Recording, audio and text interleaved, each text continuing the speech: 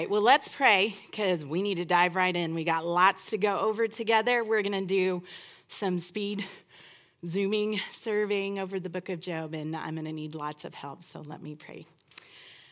Heavenly Father, I thank you so much, Lord, just for your goodness to us, your faithfulness, that you are in control even when it seems as though chaos reigns around us. I pray, Lord, that you would be with us, that you would help us to see your faithfulness to us time and time again. Lord, I pray that you would help these dear ladies to be able to absorb the information and the glory of your word that we are about to peer in. Might you give them sharp thoughts, sharp minds this morning. Might we be able to set aside the clutter of our days to be able to just stop and be in awe of who you are as our mighty creator, the sovereign over all, our King, that we might bow our knee and worship you in response of your beautiful character. Lord, it's in Christ's name we ask all these things. Amen.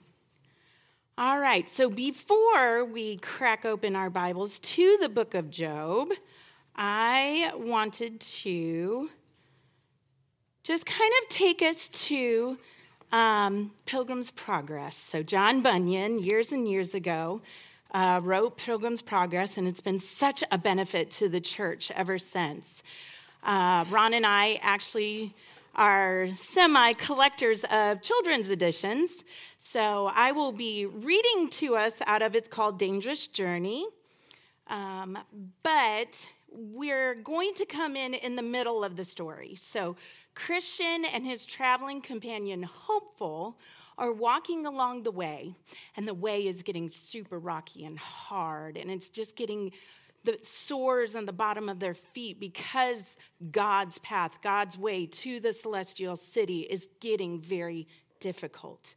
So Christian looks over and he sees Bypass Meadow. Well, Bypass Meadow has a lovely path that's smooth and easy and looks really, really welcoming. But you have to jump the sty and get off God's path onto Bypass Meadow. And Christian says to Hopeful, well, look, it's running the same direction. We'll be fine. And those of you that are familiar with the story, you know they are not fine. But by the time they figure out they're not fine and try to find their way back, it's too late. It's dark, they fall asleep, and when they wake up, the giant Despair is there and snatches them up and drags them to his doubting castle and throws them into the dungeon. Now, the first day, he beats them mercilessly, throws them back in the dungeon, and where we pick up in our story right now, he's talking to his wife, Diffidence. Now, diffidence is a word we don't use often. Diffidence means mistrust, just very mistrustful of everything around you, just not really trusting, being suspicious, very suspiciously minded of all that's around you. So that'll be important a little bit later. But Giant Despair and his wife, Diffidence, mistrust, are talking. The next night, the giant was again talking to his wife in bed. What? Are they still alive? She asked. They've nothing left to live for.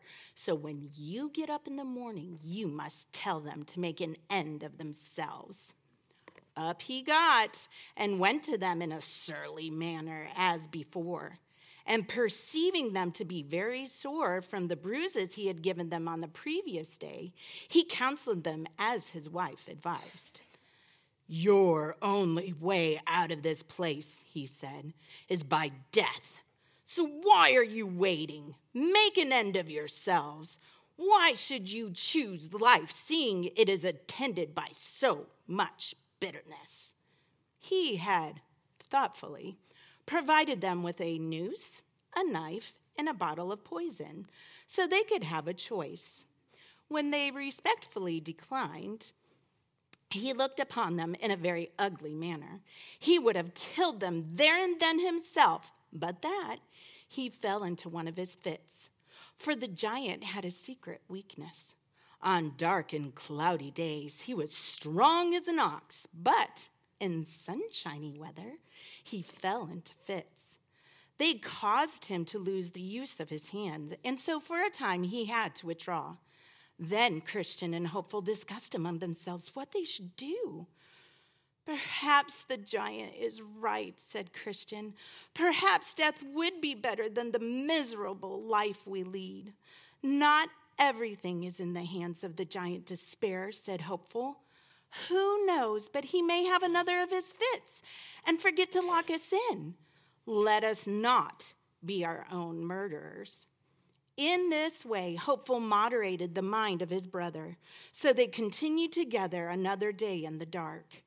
Then, night being come, and the giant and his wife being in bed, she asked him again about the prisoners, to which he replied, They are sturdy rogues.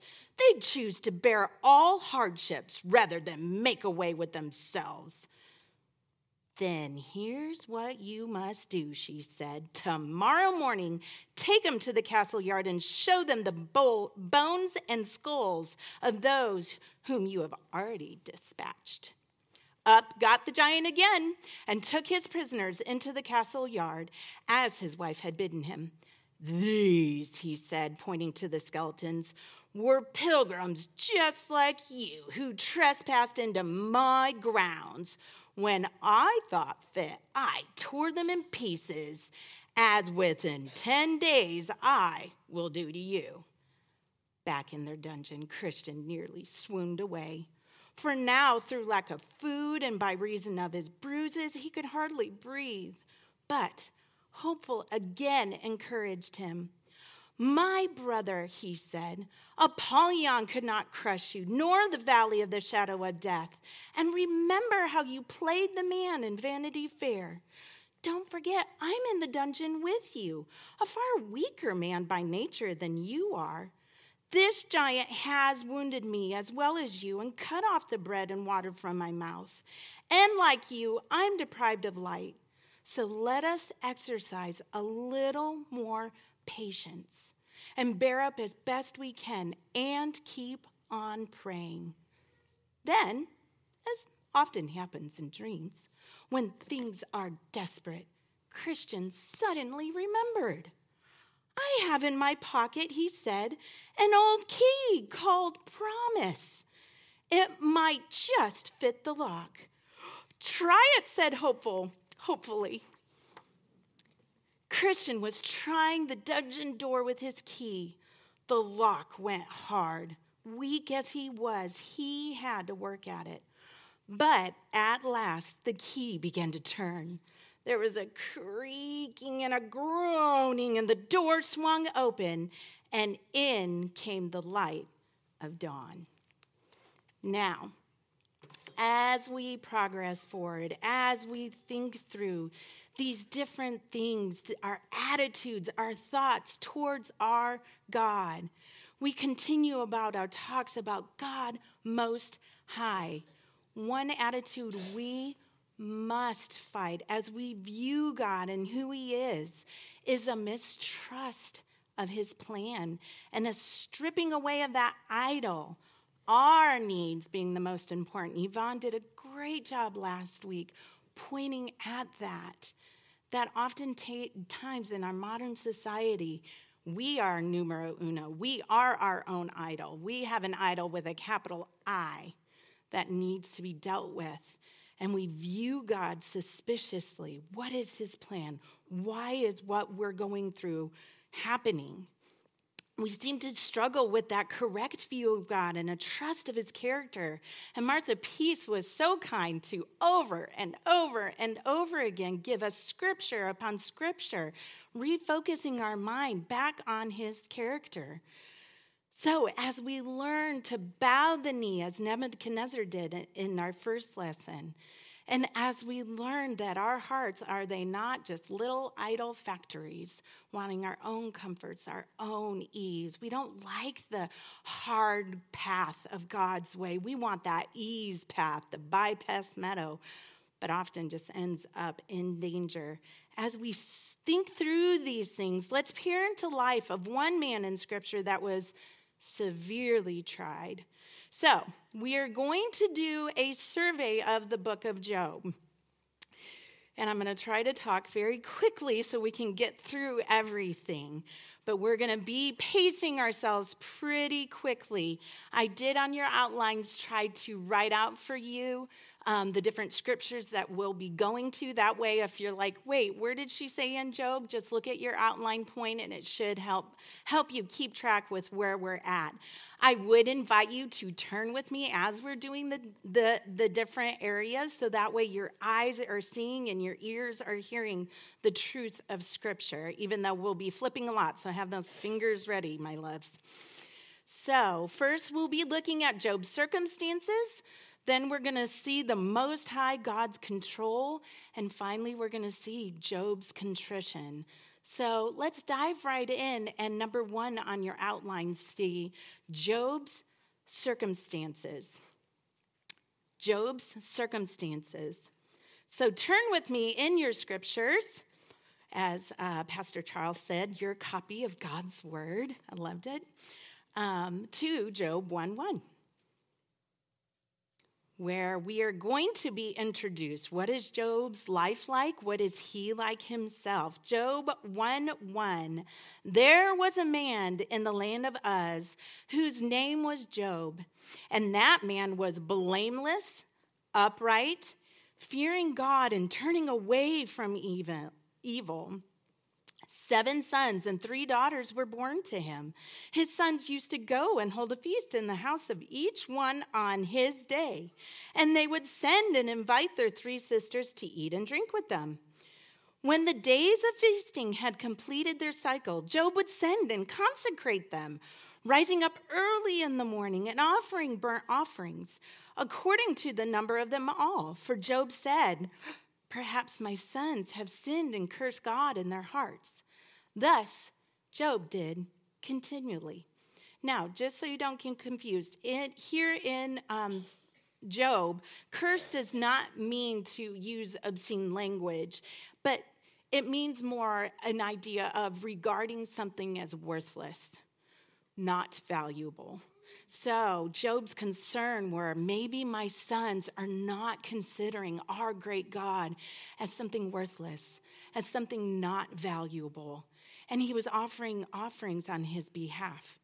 So here we see Job's life is a sweet example of somebody who loves the Lord, who is striving to please the Lord, who's striving to lead his family in a way that is honoring to his God.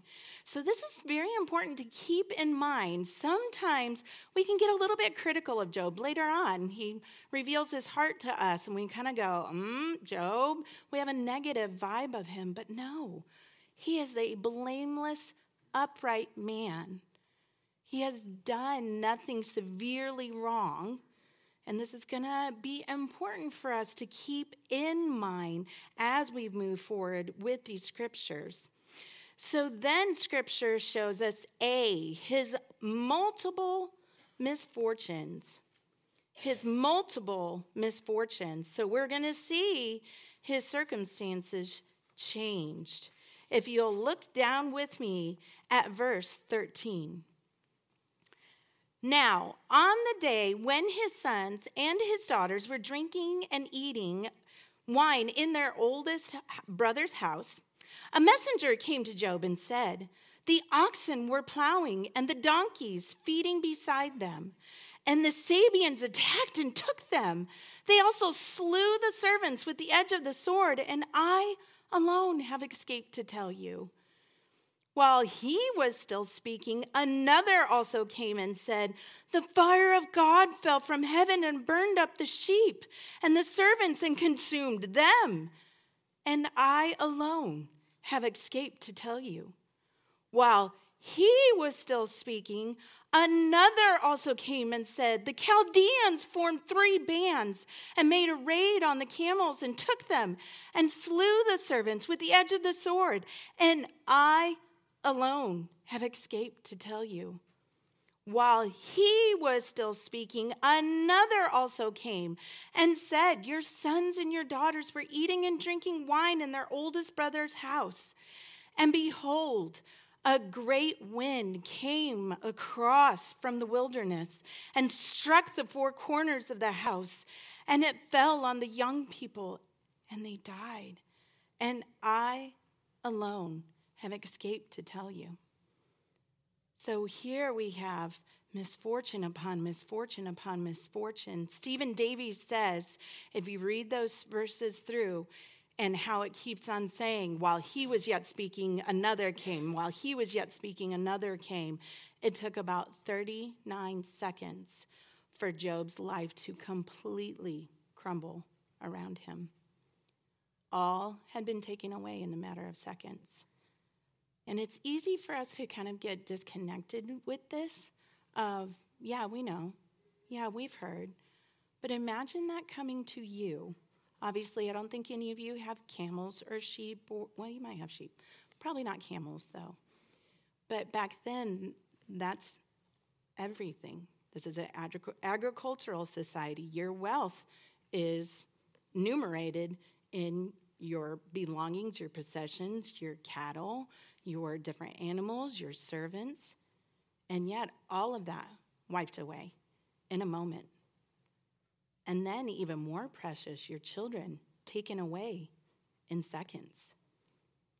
But even another layer on top of it, this time as I was reading and thinking through Job, notice in verse, with the Sabians and the Chaldeans, it makes reasonable sense. These are evil people. They don't worship the one true God. Of course, they came to do evil. But yet you have fire from heaven wiping out the sheep and the servants. There is no explanation from that. It seems as though it's an act of God. You have a great wind knocking down the four corners of the house.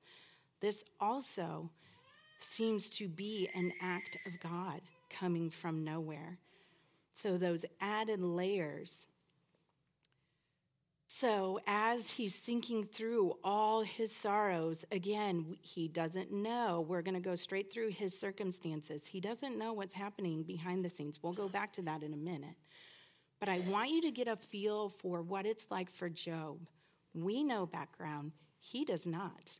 He has no idea why these things are happening. He has no idea why his entire life is ripped to shreds in 39 seconds.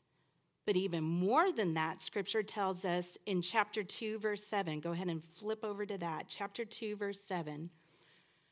Then Satan went out from the presence of the Lord and smote Job with sore boils from the sole of his foot to the crown of his head.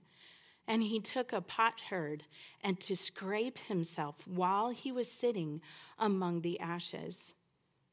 Now to add to the sorrow of his loss, God allows Satan to give him the trial of losing his health in the most painful ways possible. And as he is sitting there in this agony from his multiple misfortunes, we hear from B, his miserable wife. So here's Job. Everything's gone. Now his health has been stripped away, and now his miserable wife speaks up. Now, in her defense, she has suffered the same losses. She is going through the same sorrows. It's easy to call her miserable. It's much harder to be her in her circumstance. But look down at verse 9. Then his wife said to him, "Do you still hold fast to your integrity? Curse God and die." But he said to her, "You speak as one of the foolish women speaks. Shall we indeed accept good from God and not accept adversity?" In all this, Job did not sin with his lips. So, ladies, again, that word curse right there means to bid farewell to. So she's really meaning just dismiss God from your heart. Stop regarding him as highest. Quit holding on to your integrity. Just be done with it. Give up. Sometimes you do wonder, is she saying this out of a heart of just sorrow, watching them walk through all these sorrowful things and now watching him in pain, in agony, nigh unto death, but not quite at death's door yet. So ladies, even with this, Job's had everything taken away. He's had his health taken away. His own wife isn't encouraging him. Just give it up. Be done with it. So that way you can just die.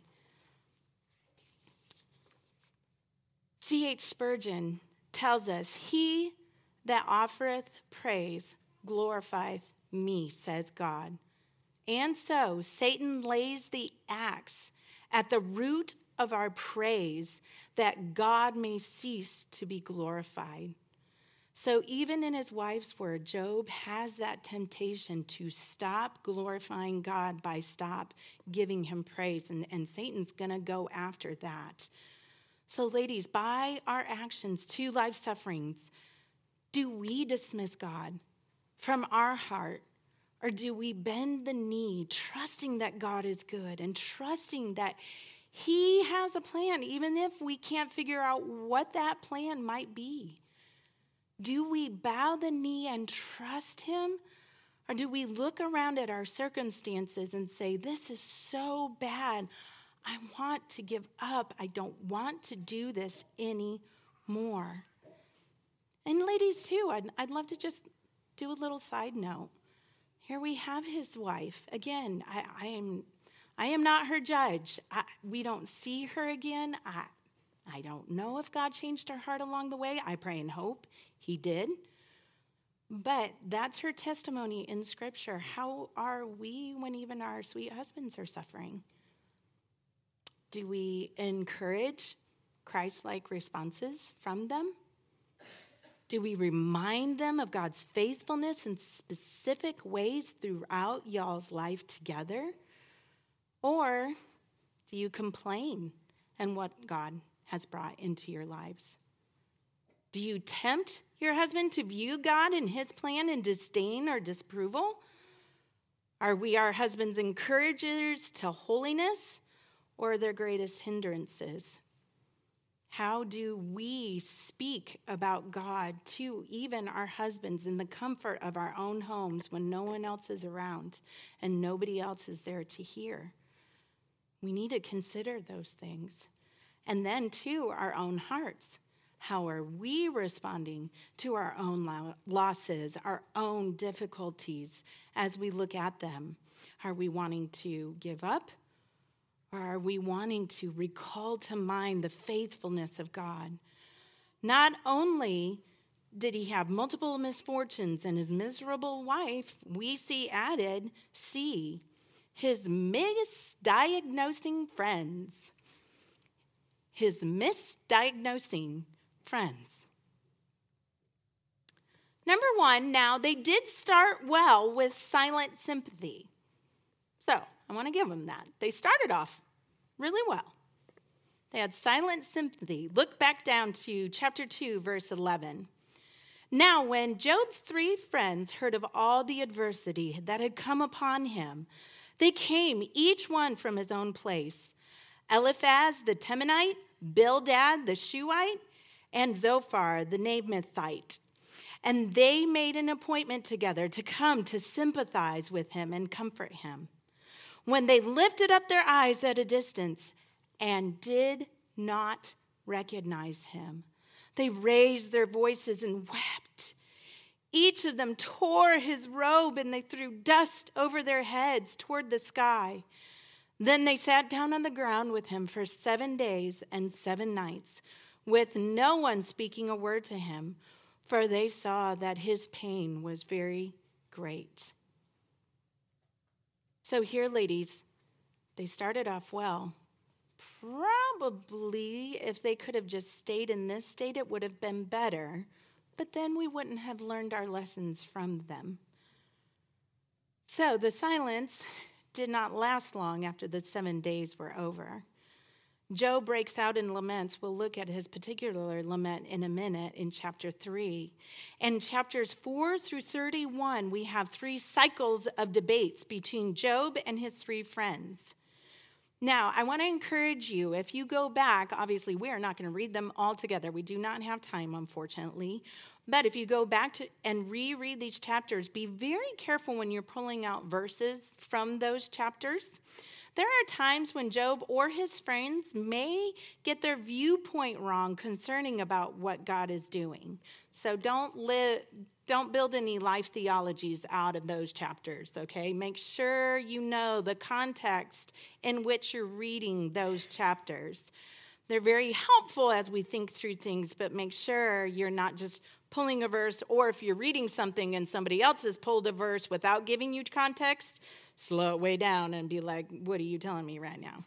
So context is key. Always, always, always. That needs to be like on a giant doorpost somewhere in your house. Context is key. Okay. Job progressively, louder and louder, proclaims that his sin is not equal to the suffering he's experiencing throughout these 3 debates.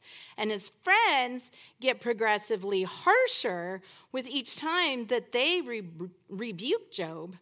We obviously, again, don't have time to reach each of these debates, but it's helpful to get an overall view of what his friends were saying. So let's start with Eliphaz. Eliphaz the Temanite responded with the world's wisdom to suffering. To him, it made sense that suffering was the consequence of sin, and that if a person suffered, he was being punished by God. You might say, Rach, how can you tell? Well, turn with me to Job 4. We're going to start in verse 7. This is Eliphaz talking. He says, remember now, whoever perished being innocent, or where were the upright destroyed? According to what I have seen, those who plow iniquity and those who sow trouble harvest it. By the breath of God, I'm at verse 9, by the breath of God they perish, and by the blast of his anger they come to an end. So there's Eliphaz. Basically, you had to have sinned because it just makes sense that God punishes sin. Let's go on to Bildad, number 3 on your outlines. Bildad the Shuhite. He viewed suffering from a human perspective and assumed that suffering is always the result of doing something wrong. Flip over to chapter 8. We're going to read verses 5 and 6. This is Bildad speaking. If you would seek God and implore the compassion of the Almighty, if you are pure and upright, surely now he would rouse himself for you and restore your righteous estate. So do you hear what he's saying? Well, surely if you were just pure and innocent, then God would fix this and he would restore you. So again, do you see that wrong? He's stating some right theology, so was Eliphaz, but applying it totally incorrectly and making assumptions. We'll talk about that in a second. Let's go on to Zophar. So number 4 on your outline, Zophar. He declared, he needs some help in his putting on his heart of compassion for sure. So he declared that Job deserved even worse than what he got. Now, in the strictest sense of the term, is he right? Theologically speaking, do we always deserve worse than what we're getting? Yes. But is this a gracious word fit for the moment? And is he viewing God correctly when he's saying this? Look with me to Job 11:6, and I'm just going to read the last part of the verse, and then I'm going to skip down to 13 to 15. So this is Zophar speaking. Know then that God forgets a part of your iniquity. So immediately going to that you have iniquity and God is not crushing you for part of it.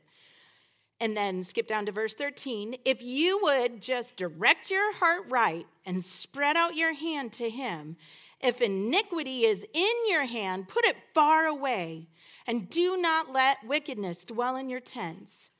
Then indeed you could lift up your face without moral defect, and you would be steadfast and not fear. And then go down to verse 20. but the eyes of the wicked will fail, and there will be no escape for them, and their hope is to breathe their last. So basically he's saying for the wicked, their only hope is to just go ahead and breathe their last.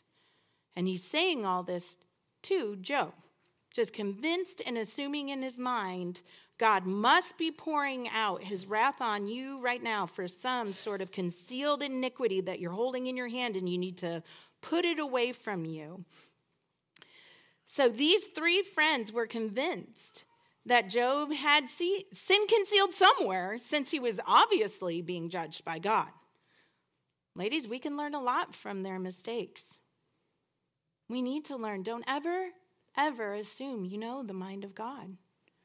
For your own circumstances, for circumstances of others, there is a time and a place for loving confrontation of sin, for sure. But do not assume a person's going through a certain situation because of something else. Sometimes sitting in silence with someone suffering is better than opening your mouth with either wrong theology or even right theology applied at the wrong time or the wrong moment. Be so very careful and so very thoughtful. Yes, God is sovereign. We will be looking at that over and over and over again. But sometimes the best thing you can do is sit quietly in comfort or to go directly to prayer. Sometimes just being there for that person is the best thing you can do. Yes, speak truth into their lives. A lot of times people who are suffering, they need that truth. Make sure it is loving. Make sure it is comforting. Point them to Christ. Point them to their Heavenly Father who loves and cares for them and is our comfort. But be so very careful in the way that you do it. So as Job is suffering with his multiple misfortunes and miserable wife and is defending himself from his misdiagnosing friends, Job reveals his misguided thoughts. His misguided thoughts. What are some of these thoughts possibly? Well, number one, he cursed the day he was born. He cursed the day he was born. Look at Job chapter 3, verse 11. Job chapter 3, verse 11. Job is just crying out in his suffering. Why did I not die at birth and come forth from the womb and expire? Look down to verse 20. Why is light given to him who suffers and life to the bitter of soul? Who long for death, but there is none, and dig for it more than for hidden treasures, who rejoice greatly and exult when they find the grave. Ladies, the suffering of Job was great, and many sorrows were thrown on him. But at any time, are we okay to declare that we desire death rather than the life that God has called us to live? Who is the one who gives life and takes it away? Deuteronomy 32:39, you can just listen to it with me, says, see now, this is the Lord himself speaking, see now that I am he, and there is no God beside me. It is I who put to death and give life. I have wounded, and it is I who heal, and there is no one who can deliver from my hand. So ladies, even at the point of despair, if you have somebody like giant despair, if you have despair, we are to hope in God until he calls us to be home with him. He gives us that key of promise. We are to seek to serve him in whatever capacity he allows us to. The earth would not be better without us because God decreed that we would be born in the time frame and in the situation that we were for his purposes. We are called to shine the light of his gospel into the dark corners of the world. We are to bear our trials, both internal ones and external ones, in order to be more Christ-like and to bring him greater glory. He chips away at our rough edges and refines us through fire. That is why James can tell us to count it all joy when we are faced with trials. So, ladies, do we think that God is wrong when he is more concerned about his glory more than our happiness? Think about that for a minute. Now, not only did Job curse the day he was born, but number 2, he wanted to plead his case before God. Now, be mindful as we read these verses, ladies. This is right in the middle of the debates with his misdiagnosing friends who are constantly at him of saying, well, you had to have done something wrong. You've got to have some sort of great wickedness concealed. And Job is responding to them, but maybe with a misguided attitude towards God. Let's read it in Job 13. I'm going to read verse 3, and then I'm going to skip down to verse 15. This is Job speaking. But I would speak to the Almighty, and I desire to argue with God. Down to verse 15. Though he slay me, I will hope in him. Nevertheless, I will argue my ways before him. And ladies, is this not the cry of our hearts often? That my circumstances, they're not fair. If I could just sit down and talk through with God, if he would just tell me and help me to understand why it's this way, what purpose does this have? If I could just talk to him just once, face to face, then it would be okay. Then everything would be well. If we could just let God know how these trials are affecting us, then, at least we would feel better about it. We subtly doubt God's plan. We mistrust his purpose because we just cannot see how in the world this would be for good. We know Romans 8:28 is there, but we just have a really hard time connecting it with what's going on right now. How can all things work together for good? I don't understand, God. So our heart's cry is, if I could just plead my case with the Lord. And that's Job's heart cry here. Again, I do not say that without a lot of compassion for Job. He is going through intense suffering. But as we walk through intense suffering, God has put this into his scriptures so that we can learn from Job. So we've considered Job's circumstances, but now we're going to look through the book of Job and consider number 2, the Most High God's control. The Most High God's control. So I just loved the quote that Martha Peace put in our book. I just think it sums it up really well. C.H. Spurgeon said, "Men will allow God to be everywhere except his throne. They will allow him in his workshop to fashion worlds and stars, to dispense his bounties, to sustain the earth and bear up pillars of light. But when God ascends his throne, his creatures gnash their teeth. For God on his throne is not the God they love." Just like Yvonne taught us, we create these gods of our own mind. I want God to be like this. And we have that little idol creating factory in our own hearts. This is what I want. So this is what I want my God to look like. Or to even think back to Nebuchadnezzar. Why did he serve Marduk? For what he could get out of Marduk. Are we having that same attitude? So God reveals here he is at work. He is at work. Oh, the graciousness of our God to pull back the curtain of heaven and allow us lowly mortals to see his throne room and give us a small snapshot of his ruling from his throne. He did not do that for Job.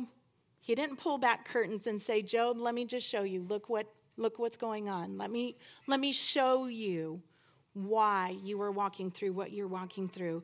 And yet, ladies, do we praise the Lord that he did that for us and put it in his scripture?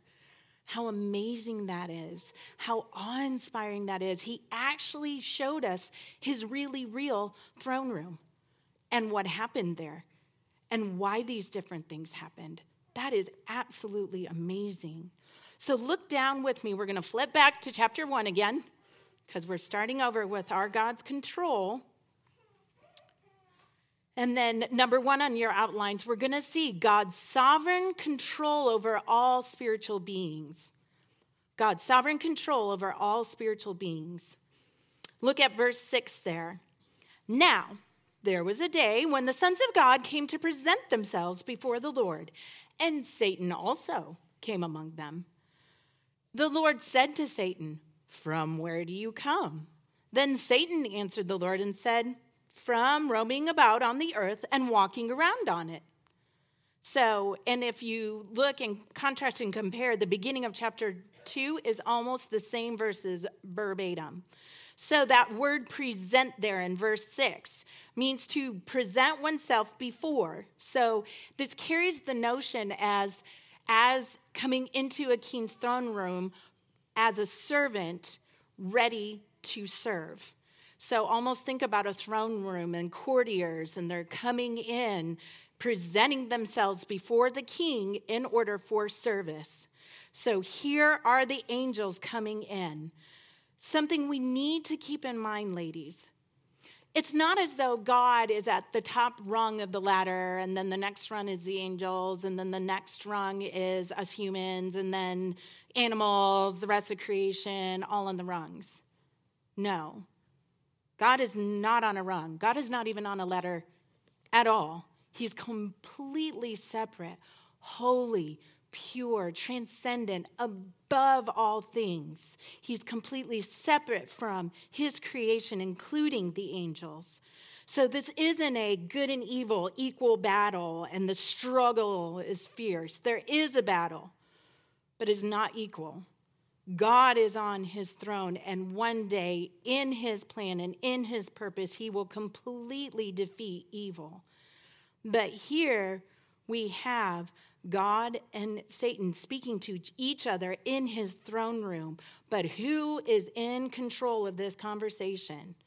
The Lord Most High is. I want you to notice later on, compare chapter 1 and chapter 2. Who initiates every conversation? Is Satan trouncing up to God and flinging accusations? No. The only time Satan is allowed to speak is in response to God already speaking to him.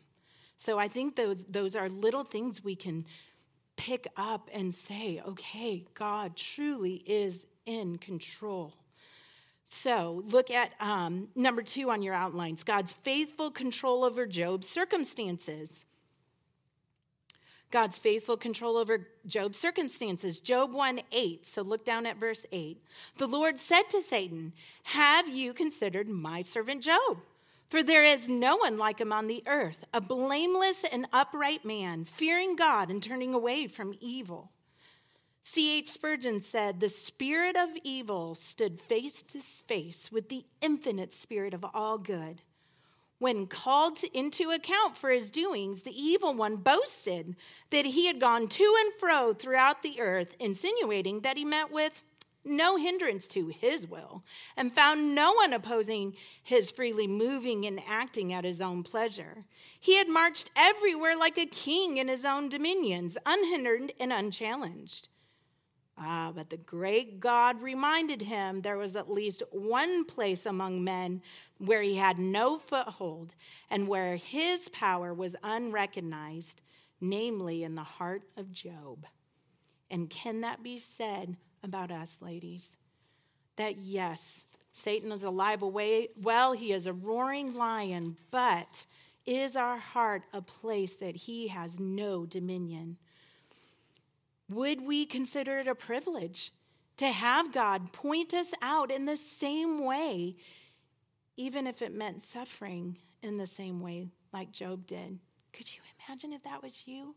God sitting on his throne and say, have you considered my servant? But if it meant the same type of suffering that Job went through? Do we love God for what he gives, but not when he takes it away? What is our relationship with God based on? Well, I'm going to read to you what Satan accuses. Look back down to verse 9. Then Satan answered the Lord, does Job fear God for nothing? Have you not made a hedge about him and his house and all that he has on every side? You have blessed the work of his hands, and his possessions have increased in the land. But put forth your hand now and touch all he has. He will surely curse you to his face. So the accuser here, ladies, states that if all was taken away from Job, then he would forsake his relationship with God. If the benefits of a relationship with God were stripped away, then there would be nothing left. That Job would not want a relationship with God simply for God himself. If you skip over to Job 2, verse 3, after the Lord allows Satan to strip everything away and Job does not curse God, the Lord said to Satan again, verse 3 on chapter 2, have you considered my servant Job? For there is no one like him on earth, a blameless and upright man, fearing God and turning away from evil. And he still holds fast his integrity, although you incited me against him to ruin him without cause. Satan answered the Lord and said, skin for skin. Yes, all that a man has he will give for his life. However, put forth your hand now and touch his bone and flesh, and he will curse you to your face. So the Lord God said to Satan, behold, he is in your power, only spare his life. So here we see the background of even Job's health being taken away. Again, the accuser says that man is inherently selfish, and since Job's misfortunes didn't touch him personally, that wasn't enough. Yeah, so he lost everything, but he's not going to curse you because he himself is okay. That's why Job hasn't cursed you there. Even though God allows Satan to test Job again, I want you to notice God's faithful control over Job's circumstances and the fact that Satan is not allowed full control. Satan is not allowed full control. If you read in Job chapter 1, verse 12, it says, then the Lord said to Satan, behold, all that he has is in your power, only do not put forth your hand on him. So Satan departed from his presence. And then if you look back down to 2 verse 6, it says, so the Lord said to Satan, behold, he is in your power, only spare his life. So over and over again, Satan does nothing without God allowing it. And Satan does not get to do what he wants. God has control of the situation. Satan can go no farther than what the Lord gives him permission to. This should be a great comfort to our hearts. Satan is not on this earth roaming around, running amok beyond the arm of God. And we should be very, very comforted in that thought. Not only that, God sustains Job's faith throughout his trial. God sustains Job's faith throughout his trial.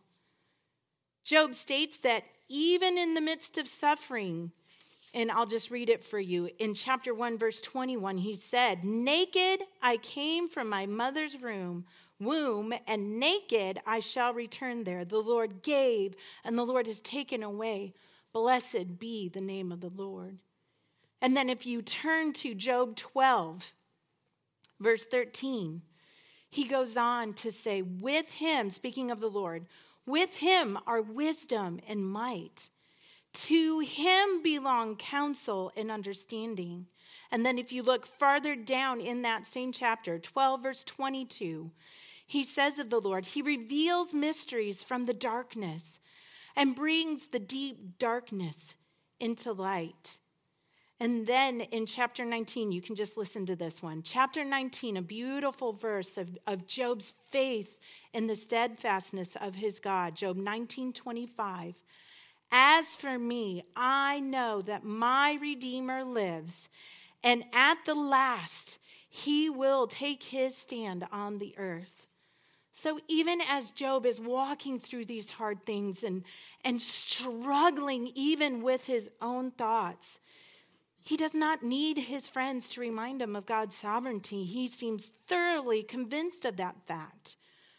But the only way that Job is able to utter such things is the faith that God has gifted him with. God not only sustained his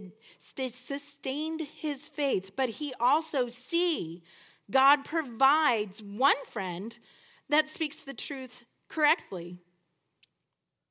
He provides one friend that speaks that truth correctly. That's Elihu. So in very short brief, Elihu has a very long speech, but in short, Elihu condemns Job's friends and Job's claim of being without sin. He declares God's justice, condemns Job's attitude towards God, and exalts God's greatness. So just a smattering of what he was doing. Go ahead and turn to Job 32:12. Job 32:12.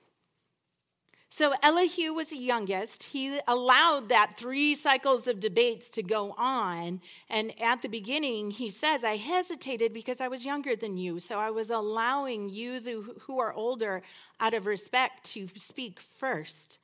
But he cannot contain his silence anymore. He says in verse 12, I even paid close attention to you. Indeed, there was no one who refuted Job.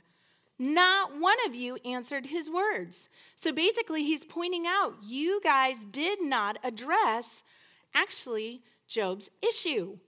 You just kept talking and talking and talking, but you didn't actually help his problem. And then Elihu to Job, if you look at, flip to chapter 33, verse 13. Elihu is talking to Job, and he says, why do you complain against him that he does not give an account of all his doings? Ooh. I think that would be a great verse for us, ladies. Have that one on the wall somewhere too. Why do I complain against God that he does not give an account of all his doings? And then if you read on in chapter 34, verse 12, Elihu says, surely God will not act wickedly, and the Almighty will not pervert justice.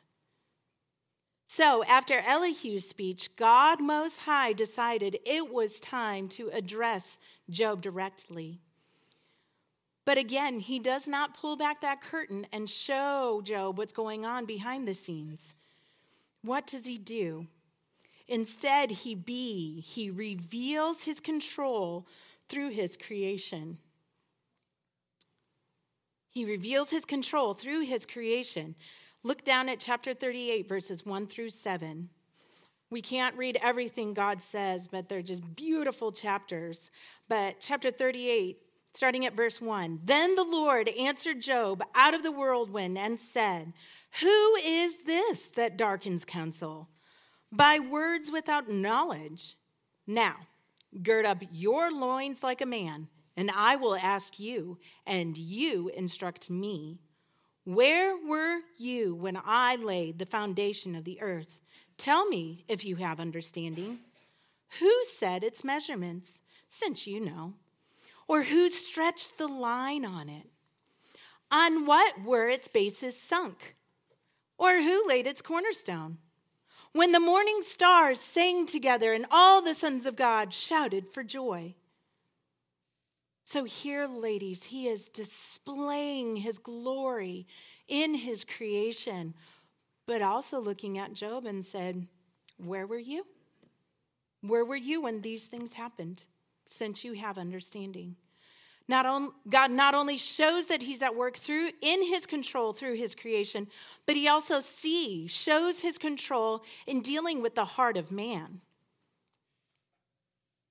We're going to flip over to chapter 40. So he's in control throughout his creation in the external, but also on the internal. Look at 40 verse 1. Then the Lord said to Job, will the fault finder contend with the Almighty?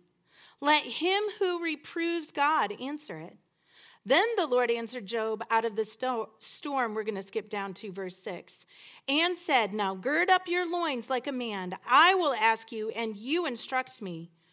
Will you really annul my judgment? Will you condemn me that you may be justified? Or do you have an arm like God, and you can thunder with a voice like his?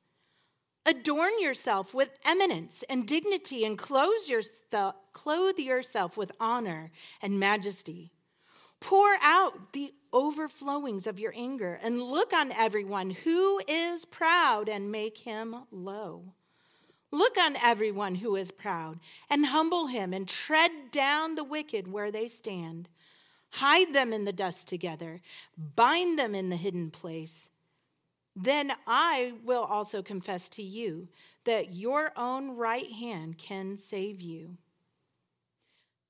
Now, ladies, I like to call Job 38 through 41 when I am struggling with myself, the self, the fleshly side, the whiny side of me. I call Job 38 through 41 the shushing the self passage. When I need to shush myself because self is being loud and self is whining and complaining and wanting its own way, then these are chapters to come to and read them over and over in its detail. We're only doing tiny clips right now, but transforming your mind by dwelling on the greatness of God is very, very important when you need to shush the self. So when we are overwhelmed, it's good to come to these chapters to remind ourselves that God is God and we are not. When we are trapped in doubting counsel and wallowing in despair, it is good for us to fix our perspective of who our God Most High is and how blessed we are that he is in control of every detail of his creation, including me, including my own heart. We do not get to make decisions of what we would like to see happen in our lives. Romans 9:20 and 21 says, on the contrary, who are you, O man, who answers back to God? The thing molded will not say to the molder, why did you make me like this? Will it? Or does not the potter have a right over the clay to make from the same lump one vessel for honorable use and the other for common use? So ladies, these are verses good to bring ourselves to as we're struggling to struggle well, as we are walking through different trials of life, suffering of life, to fix our perspective of it is an honor to serve the King, even if that means deep suffering. So he is worthy. His glory is that valuable. So we have seen Job's circumstances. We've seen God's control. Number 3 now, we see Job's contrition. Job's contrition, another word we do not often use, but contrition has deep sorrow for sin wrapped up in it, the grief of heart for having offended an infinitely holy and benevolent God. Noah Webster also says this is also the word used for the act of grinding or rubbing to powder. I think that is a very good way that we need to think about our own hearts. When that pride wells up, we need to grind it to powder. When that sin wells up, we need to grind it to powder. We need to have that deep sorrow for our sin, that grief of heart. So in Job's contrition, we see his humility. His humility. Look at chapter 40, verse 3, and then on to 5. Then Job answered the Lord and said, "Behold, I am insignificant. What can I reply to you? I lay my hand on my mouth. Once I have spoken, and I will not answer. Even twice, and I will add nothing more." Ladies, this is our right response to a God that needs nothing. Complete humility and submission to what his plan is for us. He does not need us to carry out his plan, but he chooses to use us in his plans and for his glory. And being used of God is a privilege. So Job also saw God's complete control as good and right. God's complete control is good and right. Flip over to chapter 42, verses 1 through 5. Then Job answered the Lord and said, "I know that you can do all things and that no purpose of yours can be thwarted. Who is this that hides counsel without knowledge? Therefore I declared that which I did not understand, things too wonderful to me which I did not know. Hear now and I will speak. I will ask you and you instruct me. I have heard of you by the hearing of ear, but now my eye sees you." So here Job owns God to just be omnipotent over nature as contrasted with his own feebleness, which obviously God proved in the chapters before. And then second, Job sees that God is supremely just in all his dealings, and he contrasts that to himself. He is low, his own vileness, his own feebleness. He's incompetent to deal with the wicked as a just judge. So Job has humility. He sees God's complete control is good and right. And C, he repents. He repents. Look down at 42, verse 6. Just simply says, "Therefore I retract, and I repent in dust and ashes." So here he's repenting of his defense of himself and his desire to know the wise and the mind of God. The ESV puts that, "Therefore I despise myself and repent in dust and ashes." Now remember, catechism is a beautiful thing. What is repentance? To be sorry for sin, to hate and forsake it because it is displeasing to God. We need to teach that to our kids, but we need to teach that to our own hearts. Why am I sorry? Am I sorry because this is tough for me, my circumstances, the consequences of my sin are hard? Or am I sorry because I love the Lord and this is breaking my relationship with him? And I desire to see that restored and for my life to shine and to reflect his glory back to him. That those around me can see my good works, but not see me, but glorify my Heavenly Father.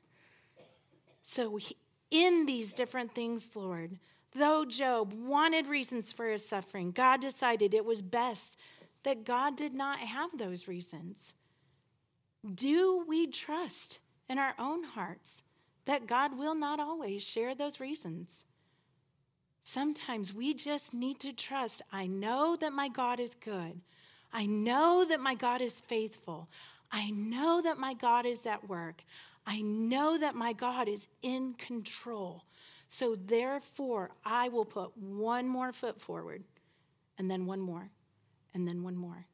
I'm not going to lean to my own understandings that says this is crazy and I need to give up. I am going to trust in the Lord because he is good and he is right. Let's pray. Heavenly Father, I do pray that you would weave into our hearts a deep trust for you, a deep trust for your word and your plans and your thoughts.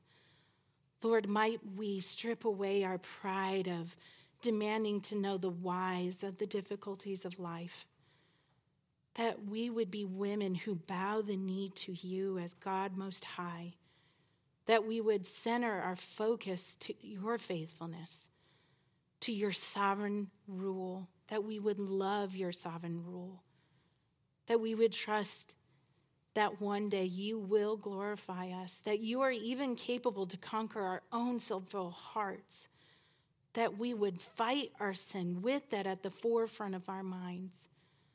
Lord, that we would be pleasing in your sight. Thank you, God, for Job. Thank you for the way that you sustained him through these things and the way that you restored him. I pray that you would be with us, that we, to the end of our lives, would trust you. It's in Christ's name we ask these things. Amen.